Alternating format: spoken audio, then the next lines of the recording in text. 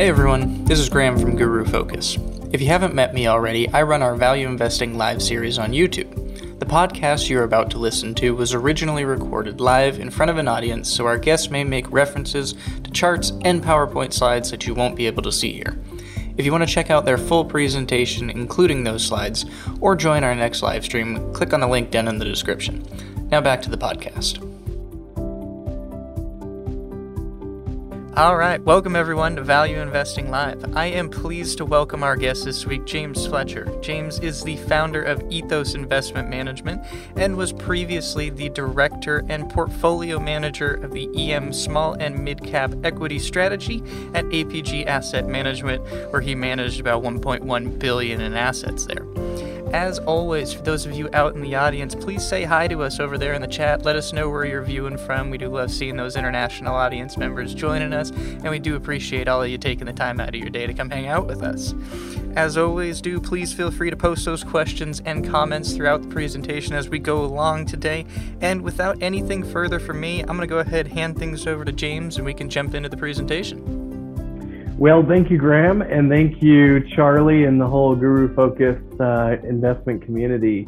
Really appreciate the time. It's an honor to be here and love all that you do for the value investing community, and some of my heroes and my examples in the investment industry have been on Guru Focus Live, so it's an honor to be here. A couple of items on the agenda today. I want to add as much value as I can to the community. So I'll give a brief background of my background in the firm of Ethos Investment Management, how we look at stocks. Then we'll talk about emerging markets is always a question. China, India, Latin America, Southeast Asia, what our views are, where we see the markets. And then I want to give you as much value as I can. So I'll talk about a stock that we think is an attractive long-term investment. I'll talk about an ESG engagement example, which is nice information services. And then happy to open it up to Q&A and make this as valuable as I can for all of you listening. So just a brief background. I recently launched Ethos Investment Management, my own fund, in beginning of January 2022. We're launching with $100 million of committed capital from some exceptional seed investors in the US, Hong Kong, Japan, and Australia. So such an honor to get started, and we're growing quickly, so very high demand. It's previously, as Graham mentioned, I was managing the emerging market small mid-cap fund at APG Asset Management. So we were running $1.1 billion. How have we been able to, start off with $100 million plus and some great institutional clients? I think the whole world now is talking about ESG and sustainability. But then the big question is, does ESG impact returns? Do I have to sacrifice long-term returns to invest in ESG? And I've been fortunate to invest with some great funds over the years that take a very high quality value investing long-term type approach. And over the past 5 years at APG, which is from Netherlands, which is one of the largest ESG investors in the world, we built an ESG scorecard system, and we engaged with companies to help them improve on the ESG side. So, always our pillars of long-term focus, quality investing. We added ESG to this, and we found that it actually added to our returns, both through the identification of great businesses, but also the ability to engage, consult, and partner with families and help them improve their board structures, their pay structure, their ESG disclosures and metrics. So I'm happy to talk about that today. We're concentrated portfolio. We focus on the best 30 to 50 ideas in emerging markets, and I have a 17-year track record of investing in emerging markets. It's been my bread and butter and passion for my whole professional career. Maybe just quickly on emerging markets. These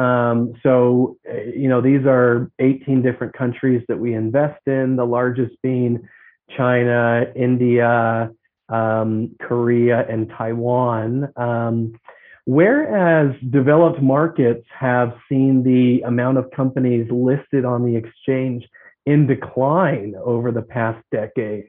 Emerging markets have seen an explosion of new companies that are investable. I think this is a really positive indicator for investors that like large opportunity sets. So if you look at consumer discretionary, healthcare, IT sectors, from 2009 to 2019, more than tripled the amount of companies that we would say are investable in sort of what we would call the structural growth sectors of consumer, healthcare, IT, and internet, where you can get structural growth. So some of the headline numbers in emerging markets in the index level, they may be misleading because that includes a lot of old economy businesses, state-owned banks, oil companies. But what we found is if you focus on structural growth sectors, there's actually strong secular tailwinds driving earnings growth and driving long-term returns. So we find this as a very attractive asset class. And what we also find is that there's been significant derating. So we're able to buy EM at a 40% discount to what we would buy an equivalent business in developed markets. We focus on small mid cap. Ever since 2011, I have just been passionate about small cap emerging markets. We think that this is really one of the last frontiers of inefficient market, very little analyst sell side coverage, and 98% of the investable EM universe goes towards large cap. So according to eVestment. So we find this as one of the really last frontiers of inefficient market. And so we're finding great quality businesses that are less covered by sell side, less owned by institutional investors. And as a result, we can buy at significant discounts to what we would buy in developed markets. So generally, our portfolio is diversified across emerging markets. You can see our China exposure is 20%, which is above the small mid cap index, but below the large cap index of China exposure. Currently, we're overweight Taiwan and India. India has been a very strong performer during 2021. We're actually trimming some of our positions there, not because we don't think they're great long-term businesses, but because in some cases valuations have got ahead of fundamentals and we're just getting less expected returns. Taiwan is a market that we like. We find a lot of great businesses with great management teams, good dividend payouts, good valuations, and exposure into Asia and China. So we actually like Taiwan quite a bit. China, maybe to get ahead of the question on China, I think China's been an underperformer for the past year. I think we get a lot of questions of worries about regulatory risk. How do we invest in China? Is China uninvestable? We approach China as a very complex market with a lot of inherent risks. And to be honest, our success rate of finding companies that meet our bar of quality and ESG are lower in China than in other markets. That being said, if you're on the right side of President Xi's common prosperity goals, if you're on the right side of regulatory risk and environmental trends, if you're on the right side of data privacy and common prosperity, we actually find some very strong business models in China that we have high conviction will be 10 to 20-year compounders at very reasonable prices. And I'll present one today, but in a nutshell, we're careful on China, but it's been one of the strongest return generators for us over the past decade, and we would expect it to continue to do so over the decades to come. Okay, so let's dive into a stock idea. So I posed the question to our viewers. What if you had the chance to buy Intertech or SGS back in 2002, so 20 years ago, or Bureau Veritas? You can see in the chart below, these businesses have compounded at about 16% annualized US dollar returns, primarily driven by structural earnings growth and great fundamentals. Whereas the MSCI World Index has delivered about 9%, so nearly double the returns of the index.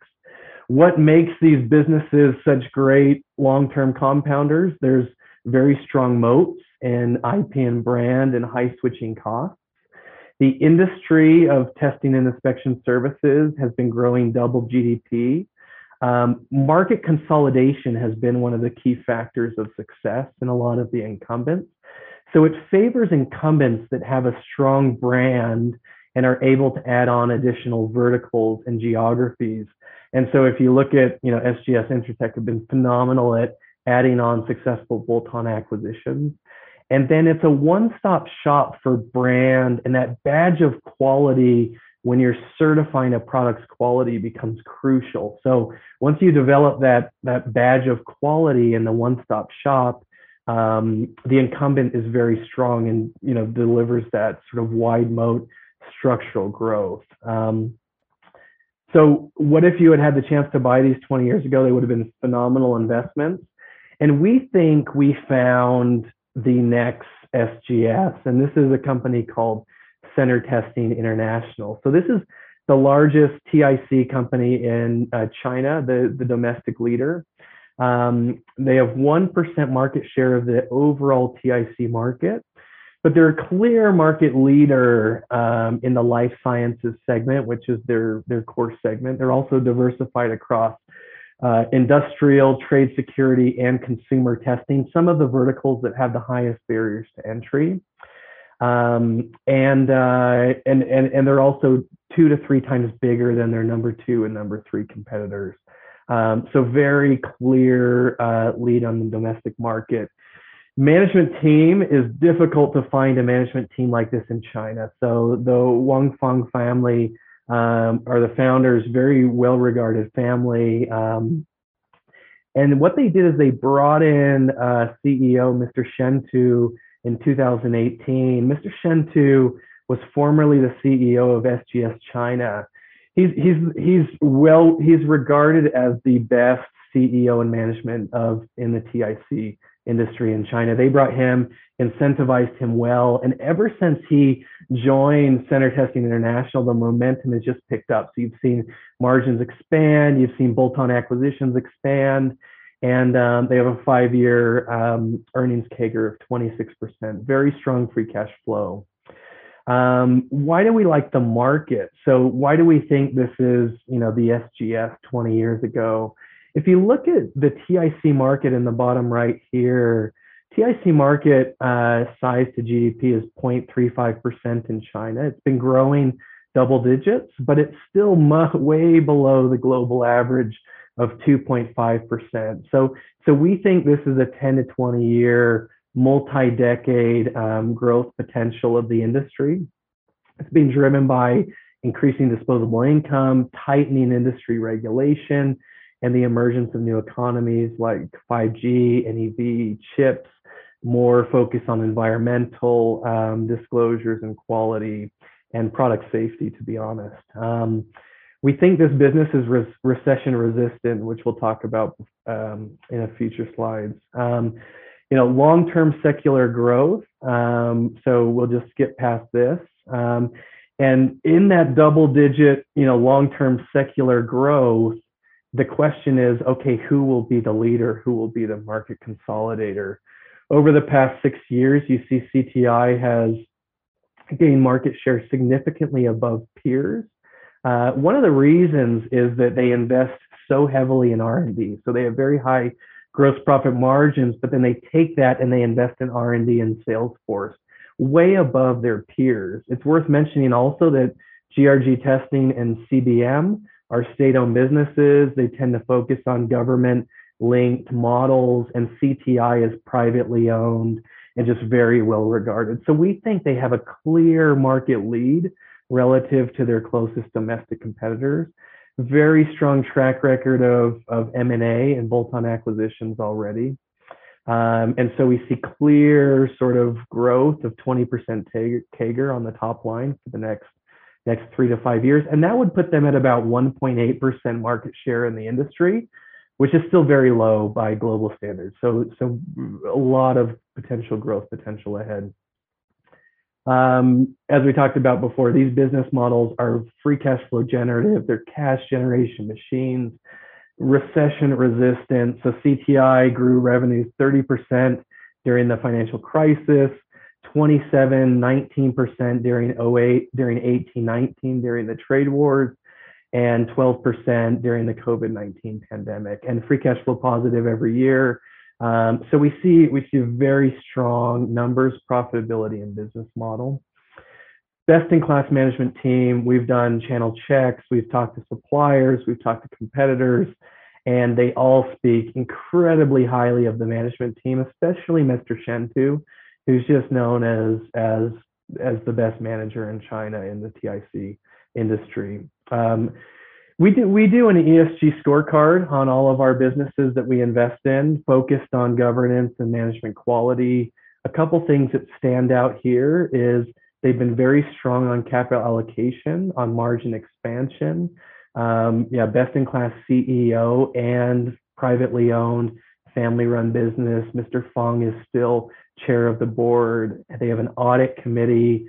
And then, like we talked about before, this culture of innovation where they spend 9% of their revenues annually, and they're more than the number 2 and number 3 player combined in terms of what they plow back into R&D. So that gives them a significant culture of innovation and an advantage over their peers.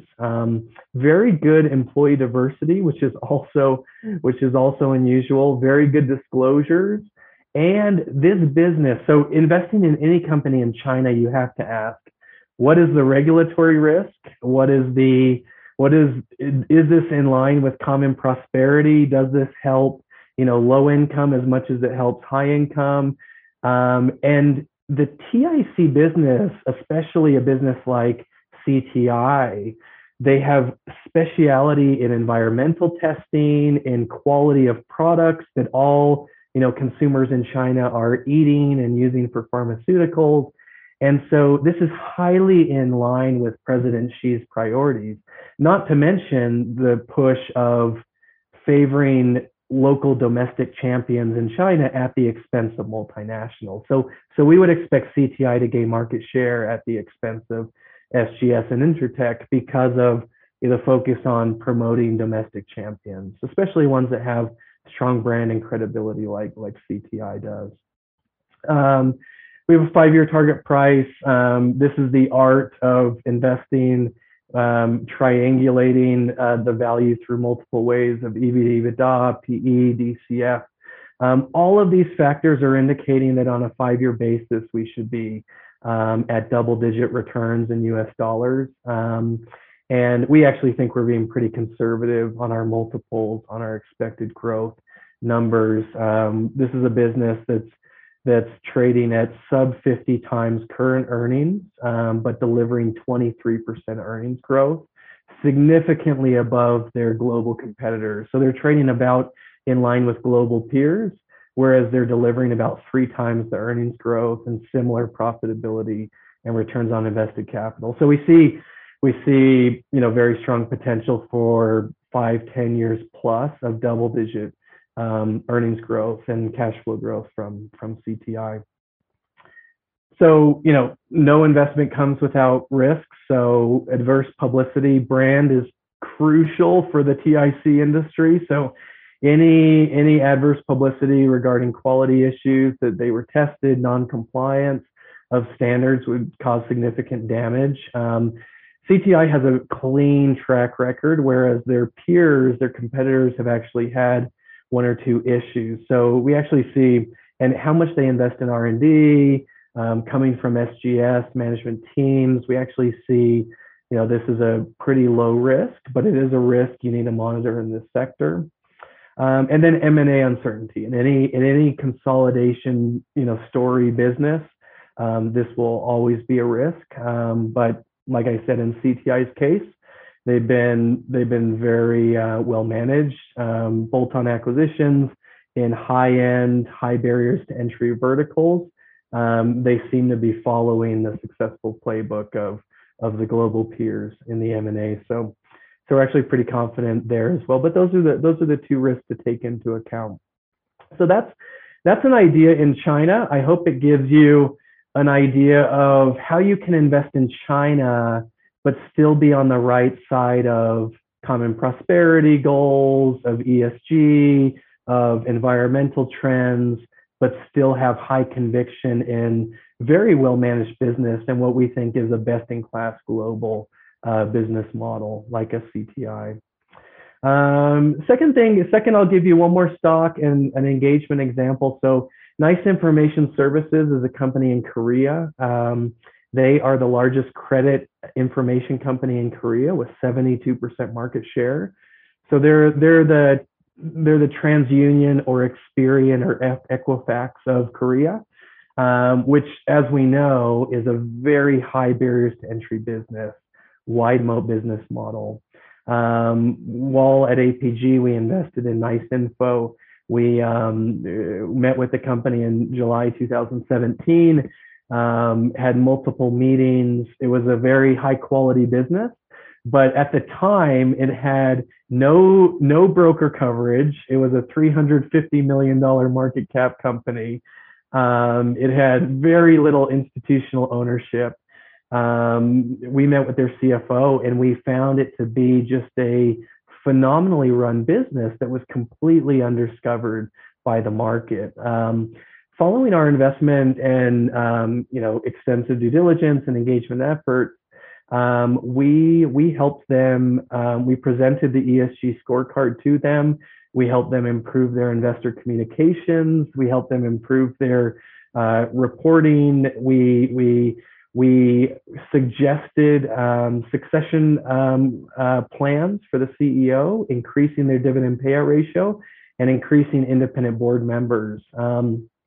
Since our efforts with Nice Info, the stock has re-rated dramatically. So when we met with a company in 2017, the stock was trading at about 13 times price to earnings ratio, compared to global peers at 30 times price to earnings ratio, and very similar double-digit, growth and high returns on invested capital.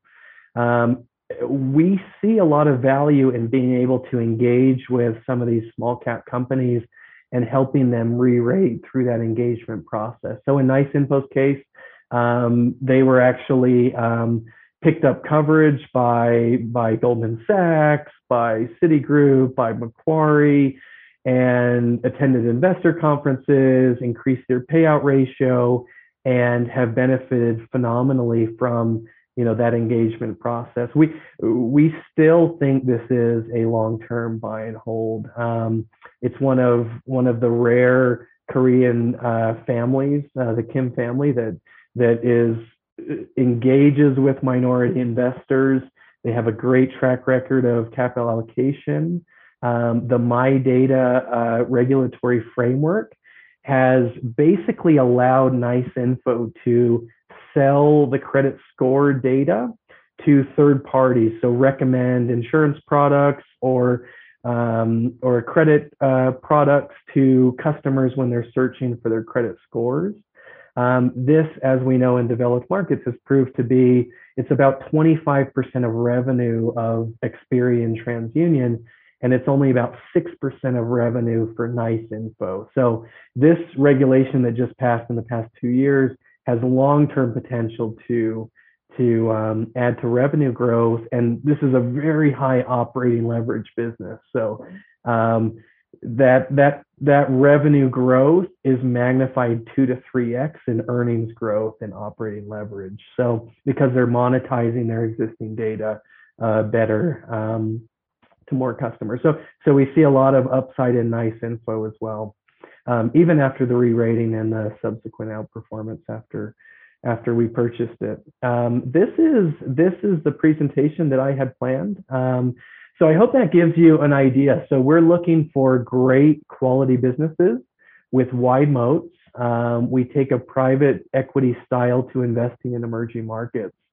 And, I actually think this is one of the most attractive times to be looking at emerging markets, given the discount to developed markets. This is still an immature asset class, which we find opportunities in.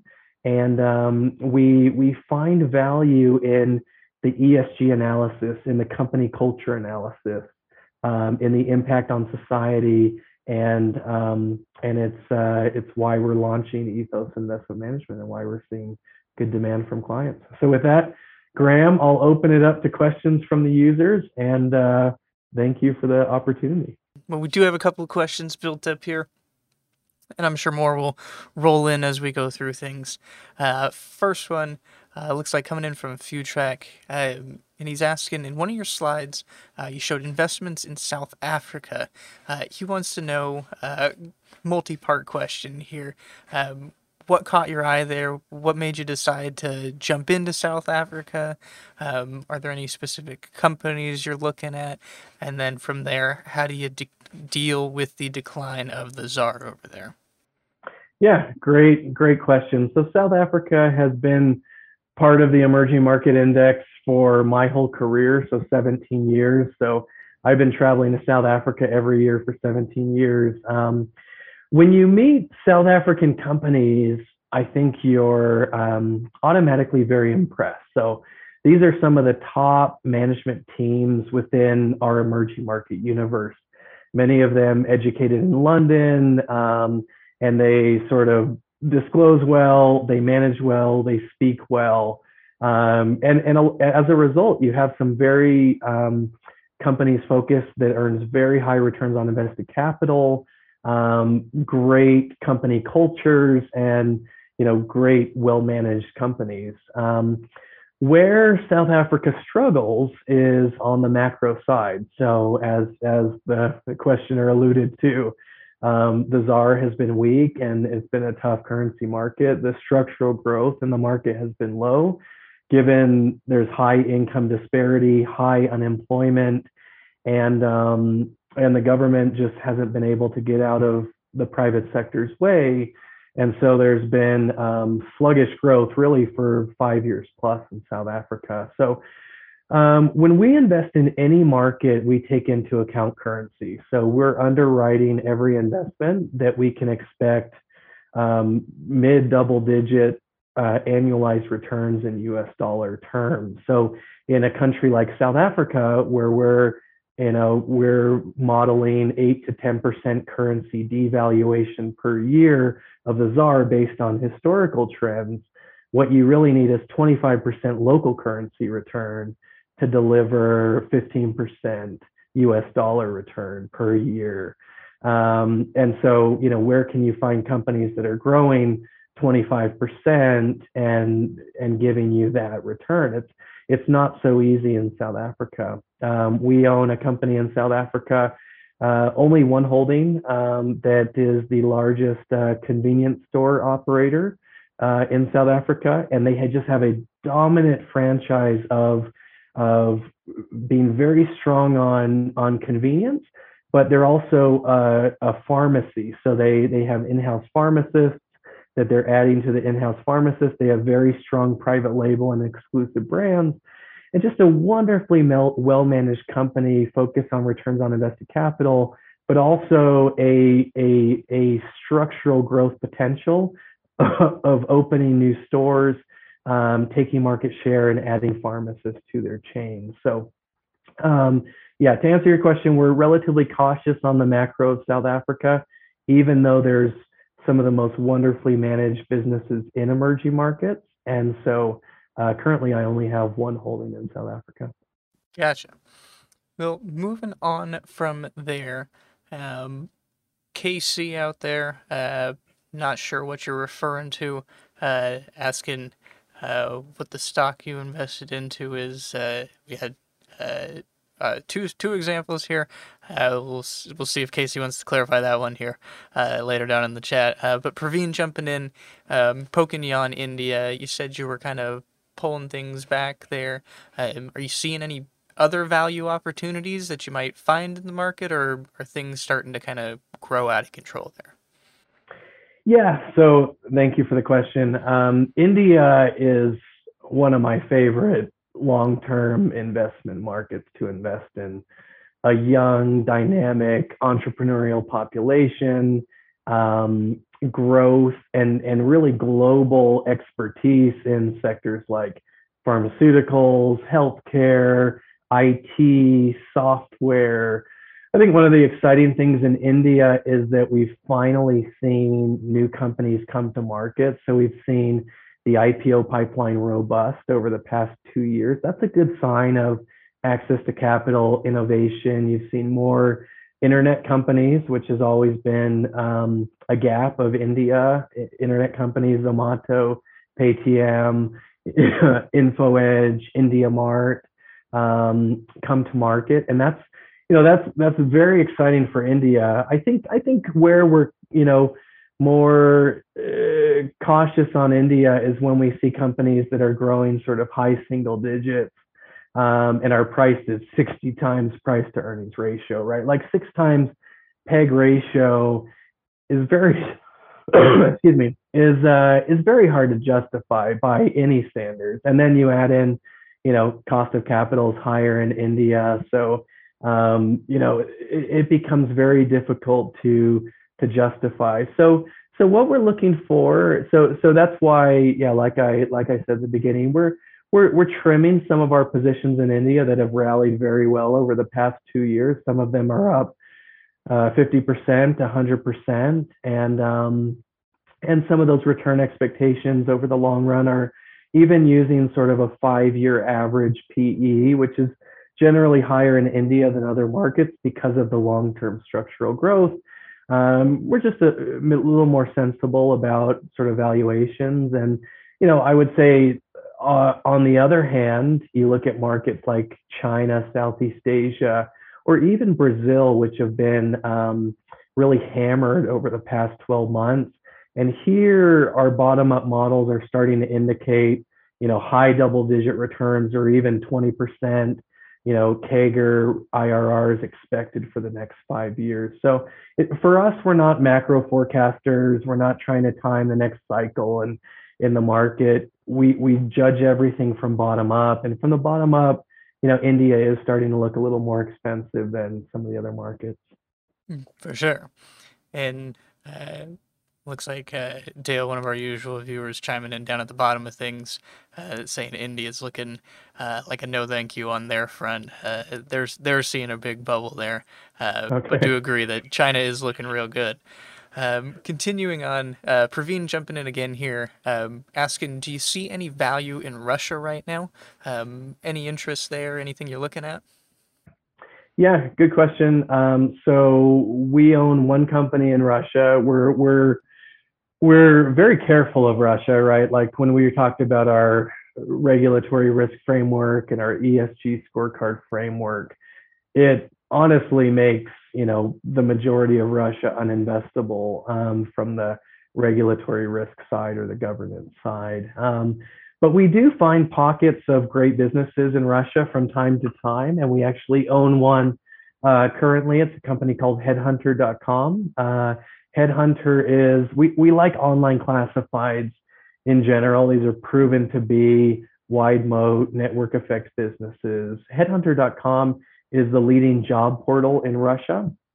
They have solid 65% market share, continue to gain market share versus peers. The flywheel, as they say, is spinning, where they're continuing to gain traffic share from their smaller competitors. And they also are priced at an average, dollar per listing of $350 per listing. This is compared to $1,200 in India and $3,000 to $4,000 globally. So we see tremendous pricing power from that business over the long run, and dominant share as online hiring takes share away from offline headhunter hiring, which is 5 times, 10 times more expensive than an online hire. So that is a business that and is very well managed. Mikhail, the CEO, is one of the top, I would say, online classified CEOs in the world. We're conscious of Russia risk, conscious of sovereign risk, conscious of geopolitical risk. But Headhunter.com is sold off at the beginning of this year, partly due to risks of Kazakhstan and the protests and the uprising there, and also the risks of Ukraine. We think it's a lot due to headline risk and investors just selling Russia. Kazakhstan is 2% of revenues, so it's very small, and the impact on Headhunter's business will be negligible from any potential sanctions. So at this point, it is looking oversold. It's looking quite attractive for what we think is a multi-decade compounder. Gotcha.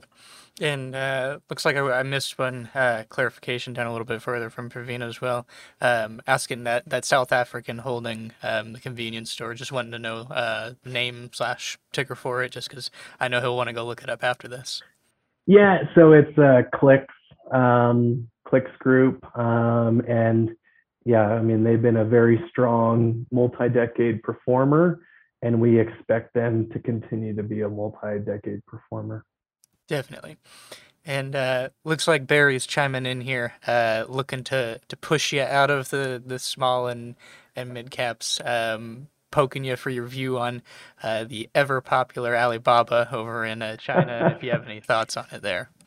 Yeah, so I don't have a professional view on Alibaba because I'm solely focused on small mid cap, where we still see a big gap in terms of inefficiency and a lot of structural growth in that universe. What I will tell you is we became cautious on Jack Ma linked businesses last year after the fiasco of Ant Financial's IPO. And some of what we were hearing from the related Alibaba owned businesses, we were starting to hear that all of them were getting sort of regulatory inquiries, pressure, questions. There's a company called Baozun that is minority owned by Alibaba, but they provide marketing services to multinationals like Nike, selling on the Alibaba platforms in China. We started to get some negative read-throughs from what we were hearing from businesses like Baozun, and so late last year we were pretty pessimistic on most Alibaba-owned businesses. Fortunately, that turned out to be the right decision. Do these businesses look oversold at this point? Probably. They've sold off quite a bit, but we need to still be careful on the governance side. Like I said before, China is an enormous market. And we need to be careful there. So, there's lots of great companies in China where we don't have to take as much governance risk as we may have to take on a Jack Ma linked business. So I'd be a little more cautious on Alibaba because of that. I do love the business model and I do love their competitive advantage long term, but I think there's businesses that have less governance risk that still can generate sort of very high returns in the future in China. Gotcha. So dodged a bullet a little bit there, but not necessarily ready to jump in there, if I'm hearing you correctly. Yeah. For sure. And looks like go a little bit to what we'll call the emerging markets. Sure. Frontier markets has been coined by one of our past guests, Kevin Carter. Praveen wants to know, do you have any investments here? Are you interested in it? Would you like to explore there? Is it something you're considering? Yeah, Frontier's been an interesting one. As I said, I've done emerging markets for 17 years. And really, there were a lot of funds launching Frontier in the early 2010s, 11s, 12s. And that's where Frontier really got hot. So Africa, some of the Southeast Asia, like Vietnam, Bangladesh. But the problem with Frontier was at the time the index was very heavily weighted toward the Middle East, like Kuwait was the largest index. And then as you know, many of the viewers know, Nigeria was one of the largest markets, and that's been turned out to be a real underperformer. Africa in general has been tough to sort of generate strong US dollar earnings growth. And so, I've seen sort of Frontier go from very hot to very cold. And I'd say now it's still very cold, which, as a long term investor is an opportunity, right? I think there are companies in Frontier like Vietnam, Sri Lanka, Bangladesh, some in Africa that do look to have some of the aspects of great businesses, long-term compounders. Our current portfolio, we're focused on emerging markets, so we don't invest in Frontier. So the question would be, would we invest in Frontier in the future? And we would need to see, the ability to build a, high conviction portfolio of 40 stocks that we think is a compelling offering to clients. I think there are a handful of countries that look interesting, but there's also a lot of risks there. So you need to be compensated for the lower liquidity, higher geopolitical risk, higher currency risk. Yeah, like I said, Frontier's gone from very hot to very cold, and now you start to see markets like Vietnam really catch fire, and I think that's great. So we'll continue to monitor it. For sure. So it was like Dale chiming in down at the bottom, asking specifically there on Africa, North Africa, Morocco. Sounds like you're keeping an eye out, but not necessarily ready to dive in yet. Yeah. I mean, I've spent a lot of time in Africa over my career. Nigeria, South Africa, Namibia, Kenya. You find wonderfully run management teams, great long-term business models. The macro tends to get in the way, corruption, governance gets in the way, and oftentimes you're not compensated for the higher risks. But it's certainly markets that we keep our eyes on. For sure. And it looks like Raphael's jumping in here with a question, poking on another hot topic. And he's asking, in a Fed interest rate increase environment where the US dollar is getting stronger against these emerging currencies, do you see any high quality US companies with big moats and any names here that you guys have been watching within the US that have caught your eye recently? Yeah, no, absolutely. I mean, I focus professionally on emerging markets, small mid cap, and so our fund is solely dedicated to emerging market, small mid cap, where we see this is very fertile ground for alpha and inefficient markets and great long-term compounders.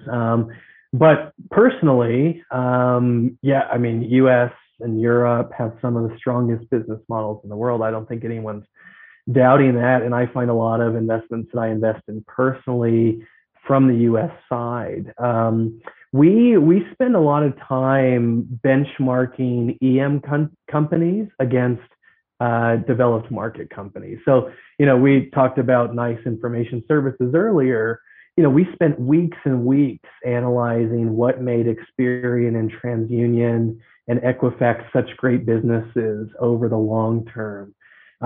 We talked about Center Testing International. We spend weeks and weeks understanding SGS and Intertech and what makes these businesses great and what likely will continue to make those businesses great. And so, yeah, I mean, there's so many great wide moat, wonderful businesses in the US.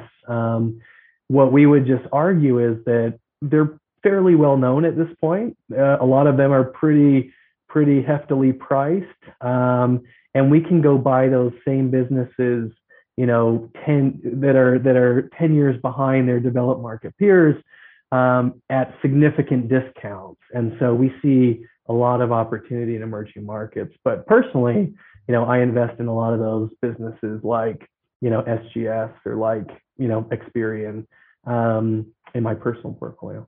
For sure. And looking down, looks like we got Praveen jumping in down here at the bottom again with a great question, asking you to talk about your biggest mistakes and lessons learned throughout your history of investing. Oh, that's a great question. So, if you can get a 60% hit rate in investing, then you're a genius, right? So, I think one of the important things to remember is that at least 40% of the time you will have mistakes. Learn from those mistakes, cut your losses, and then move forward. Some of the mistakes we've made in companies in Brazil, in India, in China. I would say the most common theme is, and this is, in small cap emerging markets, is when you find companies that are cash generative, that are family run businesses, but have very high quality businesses and generate a lot of cash. The best game plan would be is to use that cash wisely, invest in high return on invested capital projects, and over time turn that management over to professionally management teams. And our biggest mistakes have been in families that have a very difficult time, turning it over to professionally run businesses. We've seen this in companies we've invested in India and in Brazil. We've seen the most common reason for mistakes that we've seen is bad capital allocation. Normally, we get the quality right, but then they generate all this cash, and what do? They go do acquisitions overseas or non-core acquisitions, or pay the family somehow through a related party transaction, and then we have to divest, and then it's not investable for us. So those tend to be the biggest mistakes. I think, as some of the other speakers have said, there's also the mistakes of omission. So the ones you miss are often the biggest mistakes, and these are mistakes of being too stingy on price and not buying just a very high quality long-term business, and trying to buy the second tier at a 10% discount. What I found in my career is it's almost always better to buy the best if this is going to surprise you on the upside and has long-term potential. So we've missed so many ideas because we just didn't want to pay up for it, or we just weren't fast enough. And so yeah, the biggest ones have been errors of omission, I'd say, of stocks that we didn't buy. For sure.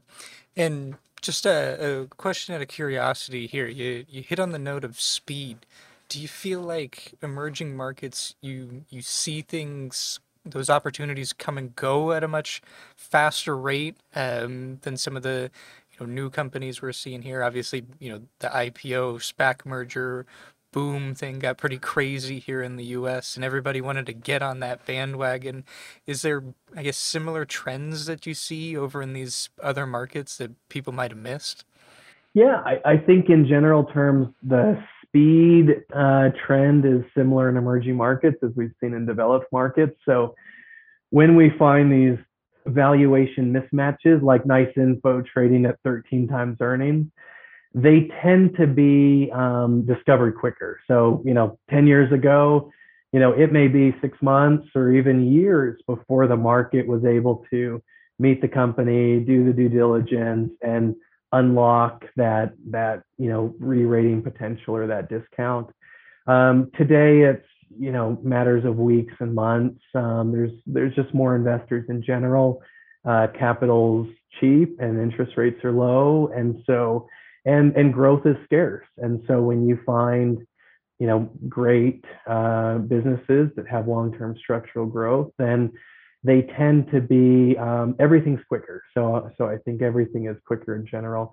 Emerging market small cap, like I said, though, is still years behind developed markets. So On average, our companies have two analysts that cover it, low broker coverage, low institutional ownership. So we are able to find the companies, especially sub, 2 billion market cap in, in Southeast Asia, in China, in India, where there may be 4,000 companies listed in those countries. We're still able to find some gems that if they were trading in on the Russell 3000, they would be snatched up, very quickly. So we still find inefficiencies in the market, but I'd say it's much quicker today than it was 10 years ago. For sure. And looks like you hit there. Praveen was also asking about Southeast Asia. You hit on it a little bit there. Obviously, you've been keeping an eye on things pretty much Sure. in any realm that that plays into your strengths there. Sure. Yeah, Southeast Asia is a great opportunity for long-term compounders as well. So you have countries like Indonesia, Philippines, Malaysia, Thailand, which have solid demographics, long-term growth. These are innovative countries, and you see companies like C Limited and Grab, which are able to, in some ways, springboard business models in developed markets and add bolt-on acquisitions of payments and gaming. And so we're seeing, when we visit Southeast Asia, we're seeing innovation, access to capital, new business models emerging. So we think it's an exciting time to be investing there. For sure. And looks like Raphael's jumping in here again, saying Turkey's gone through a rough patch with Yeah, currency and sure. their economy. Do you see, I guess you could call it a bottom there, or any promising prospects over on that front? Yeah, great question. So Turkey's tough, obviously. We have political concerns, we have currency concerns, we have regulatory concerns. We only own one company in Turkey. It's a small software company. It's a small cap company, but they're the market leader in ERP software. It's a company called Logo Yazılım. And Logo is similar to an SAP or Oracle, where they have the majority of their revenue in maintenance revenue, and that maintenance revenue is priced through automatically in a formula with inflation. So in any country that has inflation risks like Turkey, we need pricing power. Absolutely, bar full stop. And so we found one business which can automatically price through their prices, has long-term structural growth, in IT penetration is low in Turkey, and is one of the best management teams in Turkey, we believe. So we're cautious on Turkey.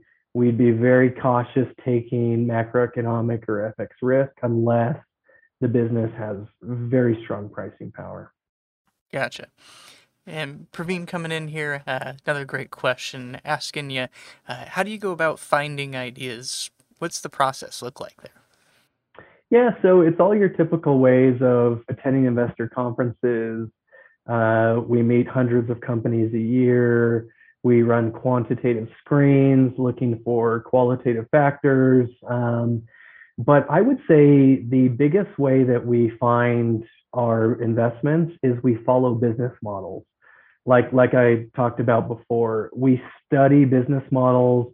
We look at what Morningstar rates as wide moat business models in developed markets.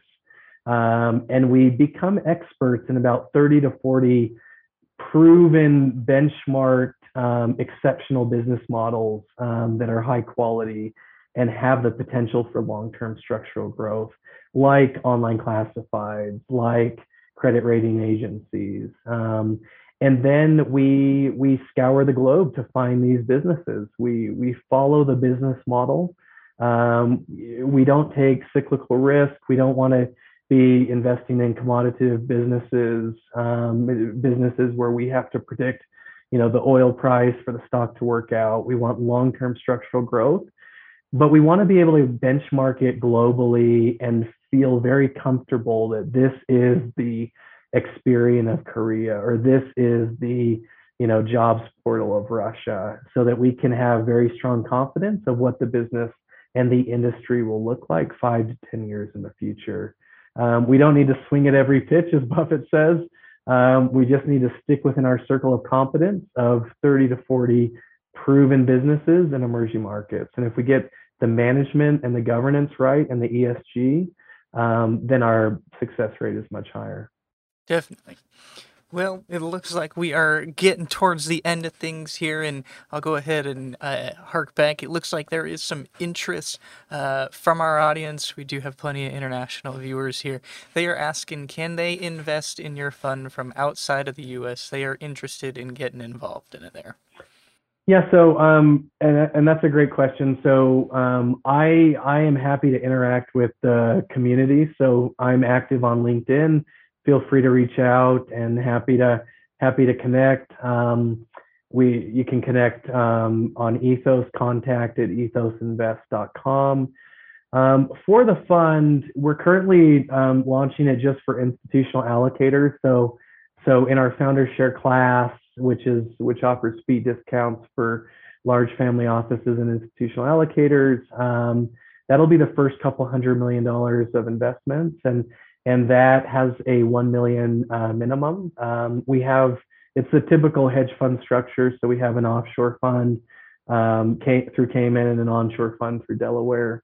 After that, we likely will be open for lower ticket investors. There is some potential of launching a mutual fund in the future. But currently we're focused on institutional and family offices with the 1 million minimum ticket. For sure. Well, there you go, folks. Do please feel free to reach out, hit James up on the socials there. Like he said, he'll be happy to interact with you.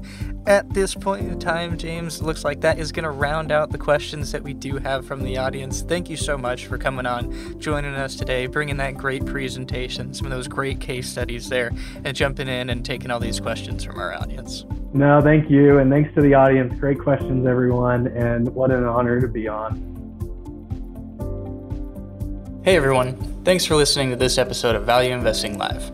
If you haven't joined one of our live streams before, check us out on YouTube and register for the events on GuruFocus.com. If it's your first time hearing of us, click the link in the bio for a free 7-day trial of Guru Focus where you can test out all of our great tools and features. Thanks again, and we'll see you next time.